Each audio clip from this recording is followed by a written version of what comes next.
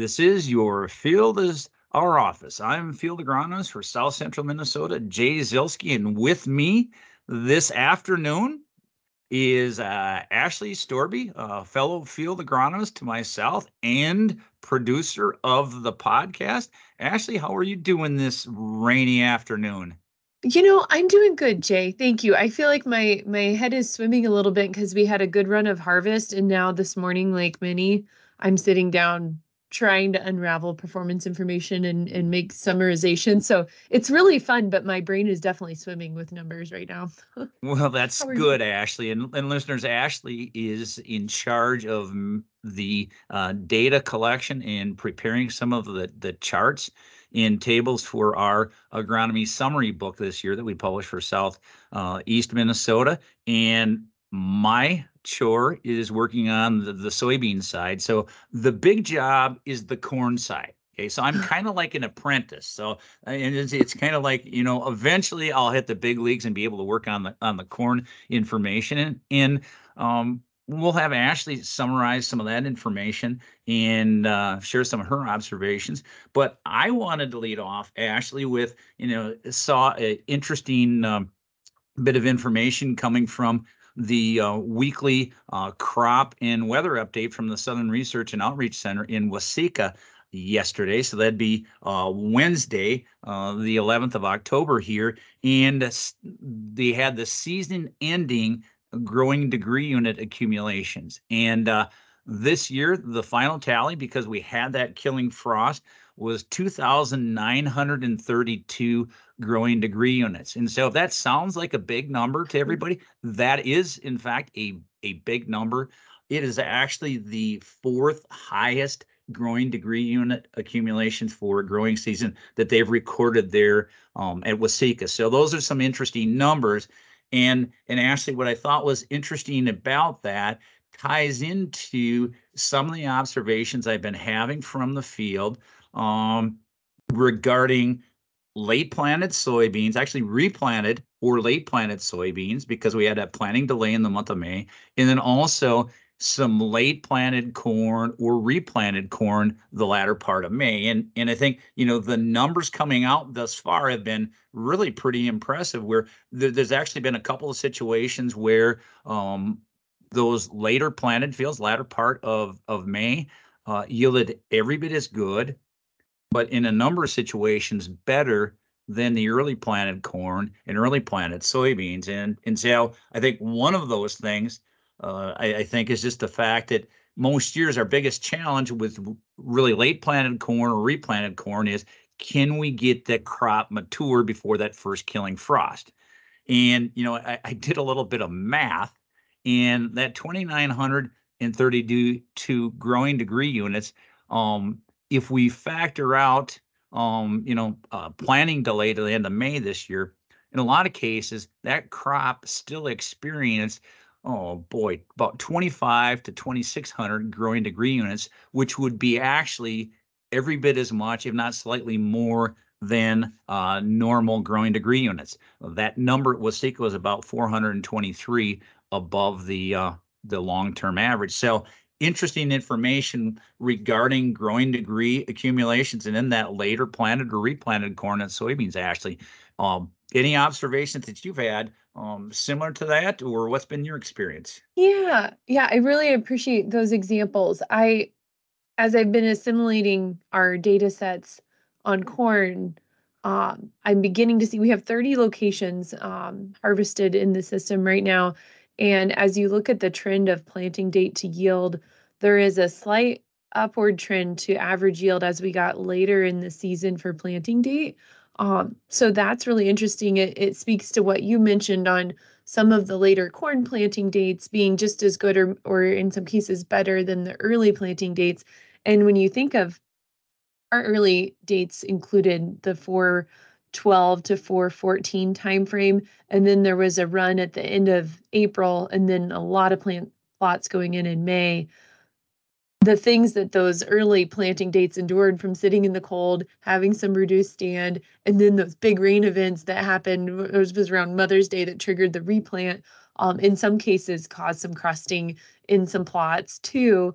Then those subsequent planting dates The only thing that was holding against them was the calendar because the stands were great there in the third week and beyond in May, but we needed those GDUs and we got them.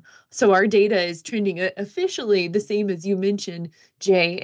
And then we talk about beans too, um, I have gotten less observations on the early versus later planting, but more feedback on early versus later maturities. Jay, Okay. that relatively earlier maturities were performing as good or better than some of the later maturities. Have you been getting feedback, anything like that? It's one of the things we're beginning to see as some of the plot and field results come in, Ashley, is it seems to me that that tipping point on soybeans seems to be we get beyond roughly that 2.2 maturity. Those very full season soybean varieties where then, it's not like you fall off a cliff. Okay. It's not like you fall off a cliff as far as yields, but they begin to taper off. And I think to me, that makes perfect sense. If you think of how this growing season finished as we got into the month of September, beans and corn were making that final push. The fuller season varieties had that much further to go. And, they experienced those challenges with the hot, dry weather that was pushing them to the finish, and they had further to go. And so, I think it makes sense that we're seeing that on those fuller season soybeans, Ashley. And in just a minute we'll maybe transition to hear what you're seeing in the data on fuller season corn. But I want to tie back just quickly as well to you commented about it appears that there's this slight uptick in corn yields as we go to a slightly later planting. And we will have that information at agronomy summary book. We produce that information every year, so when that book comes out, people have a chance to get a historical perspective. You mentioned the fact that in some cases it was we maybe didn't have quite as good of stands established. That crop had to endure some of those challenges of that wet weather right around Mother's Day. And it was interesting conversation we had with one of our colleagues, Dr. Larry Osborne, this morning, talking about some soybean diseases. And one of the diseases that I've been coming across the last several weeks here has been diaporthe in soybeans. And in our conversation with him this morning, and it actually gets verified from with a grower observation as well, is that it goes back to that front side of the season, so that although we didn't see these challenges in the death of the soybeans before they totally finished a pod and seed fill, infection occurred during that period of time where it was kind of wet and stressful.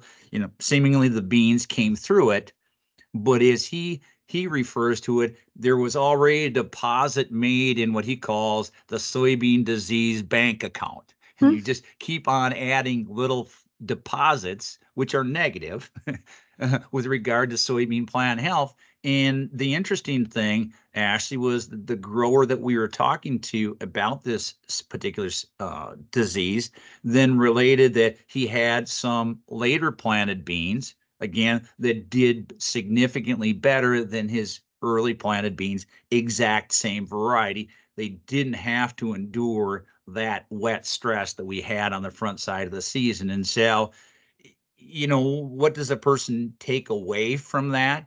Ashley, it isn't like, well, I learned my lesson now. I'm not going to go in and plant early. Yeah. That's not it. But it just tells you, just shows you the variation from one growing season to the next, how the environmental conditions can play such a role. One year with early planting beans, you get a different year and it'll be a totally opposite result. Wow, that's so interesting, Jay. We hadn't talked about this, but earlier this year or earlier this week, I had an experience looking at some final yield results on soybeans from a customer that had some beans planted very early, and then a subsequent run of planting dates after the rain in May. And his same variety was getting beat. The later May planting date was getting beat by about 15 bushels, and it was the same variety. Of course, we're looking at different farms, so that makes things a little more challenging, but same tillage, both no-till, and so you could expect his early planting date was even cooler than some of the farms that had gotten some tillage. So that's really, really interesting, but it does beg the question of maybe diversifying your planting dates intentionally if possible a little bit. What do you think about that? You could, it's like I always say too, is that, and it looks like it's going to apply to this year. You know, every year in my experience, there's a worst day or series of days to have planted corn or soybeans, and you don't know till after the fact. And so, generally, I think it comes down to if conditions are fit, you plant. And some years that's just how farming is. Let's just say that that's how it is. That you just happen to have picked, as it turns out, that inopportune time, but you had no way of knowing. You have to go with your experience and such, over the Mhm. years. And what I'm going to be curious to hear, Ashley, and then we'll move on and talk about your corn observations by maturity. But I know as I get to the northern part of my territory that I'm going to expect to see later planted beans be in a number of field situations underperforming because of the fact that we turn really dry and planting depth became a Mm, significant factor. And we had some beans very uneven coming up in those driest areas. And I think of that particularly as I get north and west, so up towards the towards McLeod County, Carver County areas, where there was a lot of beans that went in quite a bit later, and it just turned off dry. And folks were weren't too concerned because we'd been getting the rains, weren't too concerned about planting depth on the beans, and ended up having some uneven emergence in those soybeans. mm. But Ashley, why don't you share your observations by maturity thus far on corn and performance in our product knowledge plots and what you're hearing and seeing in the field on the later maturities compared to some of the earlier maturity products. Oh, you bet. Okay, so we mentioned we have 30 of our replicated core PKPs off, so that's a 96 to 106 maturity there. And then I have summarized this morning 5 late sets that represent a 105, and then up to a 110 maturity. And so a couple things on that. The average yield on that 30 locations that represent the 96 to 106, the average yield right now is 219 bushels. And then my average yield on those 5 locations that represent later hybrids is 207 bushels. So that is a 12 bushel increase for our core set. Now, that's not apples to apples because those are 30 sets versus 5 sets. But the interesting takeaway there that also streamlines into field observations is typically when you have these later maturities, that's when you see the big yields, the big AGI numbers coming in. And so far, that's not what we're seeing. And as I scan the individual ways on these locations, I don't have anything above 240. When I scan my 96 to 106 sets, I've got numerous ways above 250. So that's what the data is showing us in the field when we have these 2 sets together, which we don't always have them together because it takes up a lot of space. It's a big plot for the cooperator. But I've had a couple that were together, and I happened to get to be at the plot when it was harvested, and we go 96 to 106. We start seeing those big numbers creep up, the 99 day, the 104 day, the 105. So we get to the 106, and then we go to the later maturities, and it stabilizes or goes down. And the assumption is, or the speculation as it stands right now, is that as we got further into the growing season, our soil moisture became increasingly depleted. So the earlier you set up yield as a hybrid, the better off you were in your final outcome. There also was the 3rd week of July, 3 days in a row that were above 90 degrees, that depending on the planting date and when the hybrid silked, it intersected with, potentially, depending on those variables, it intersected with a really stressful period to be in an early reproductive stage, like really early blister, where kernels are much more subject to be aborted than when they're in late blister into milk. So I think that's playing with some of that data on those later hybrids too, depending on the planting date. Now I do have a couple examples of some late corn. I'm thinking like P0953 AM for us locally that's performed really well. But I think if the planting date was early enough and the conditions were appropriate, it intersected with a good environment. But it's going to be really dependent. What are you seeing on that, Jay? Well, Ashley, and I think it's important to state again, we're looking at significantly more locations on the core set compared to the late. But it's interesting because I had one of my product knowledge plot locations where we have the entire set, the core set, so all the way from 96 on up to 110-day maturity. That one has not been harvested yet. But as I walked that plot, and you were with Ashley when we were on the employee tour about close to a month ago now, and I could see it in that particular plot as well, where we got to the 106-day maturity, and after that, you could begin to see that the ears were already tipping down, signs of some of the stress of the fuller season products that still had a ways to go yet, much further to go than the 104 and earlier, and they were already saying we're done, we've had it. And it was a later planted plot location, but I do think, and I can't prove this scientifically, but I also think you have the component of the stress, the heat and the dry. I also think that you get to a certain point in the month of September that the days are getting shorter. It may be hot during the day, but the days are getting shorter.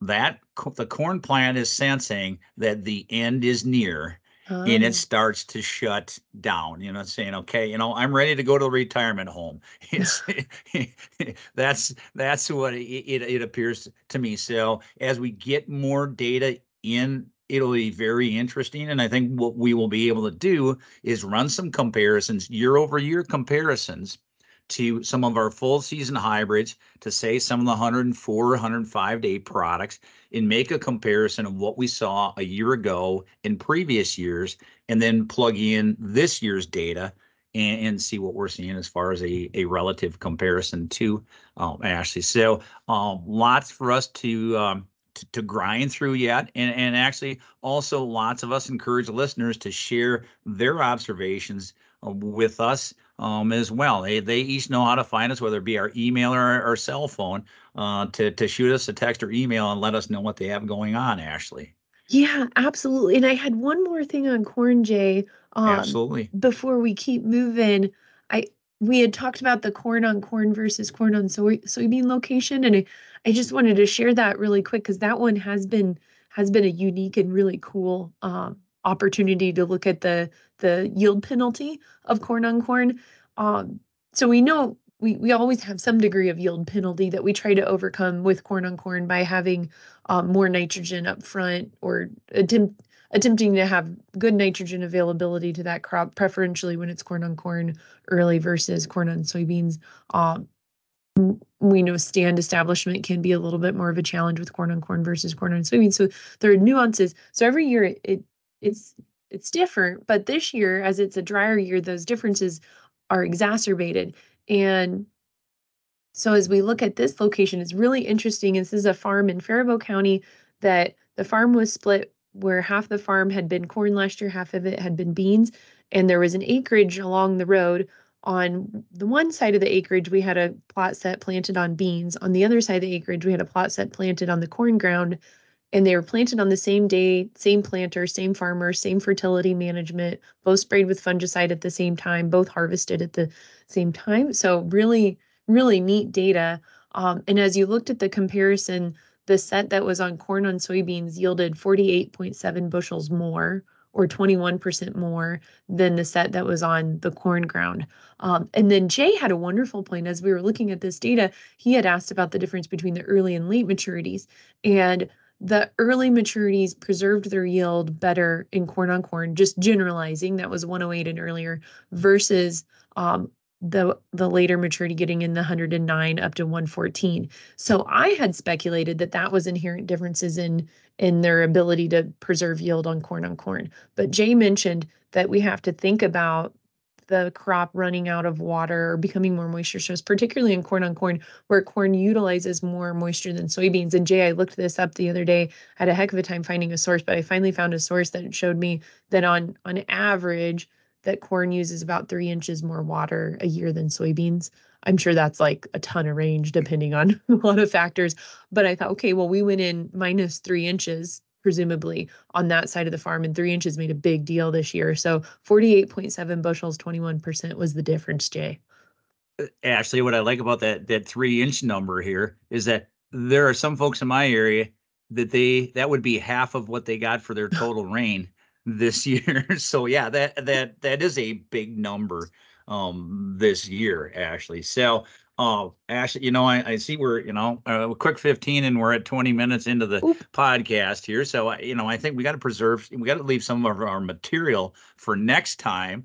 But one thing I wanted to wrap up, started out talking about GDUs and where we're at for growing season. So this time of year, of course, then the question comes up, okay, what about fall nitrogen applications and soil temperatures? So I pulled up the data from the Southern Research and Outreach Center as of this morning. So this is Thursday, the 12th of October. And soil temperature at Waseca was 55 degrees. And that's tracking right with normal. We had been trending above. Now, the last couple of days has brought that down. So we're right on the line of the normal trajectory.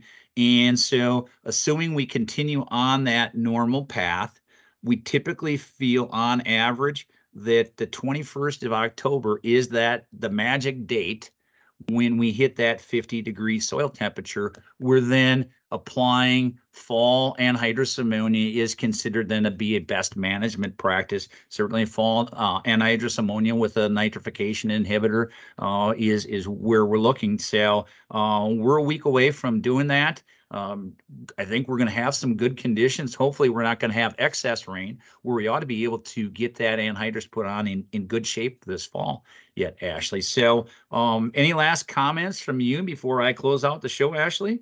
No, that's perfect. Thank you, Jay.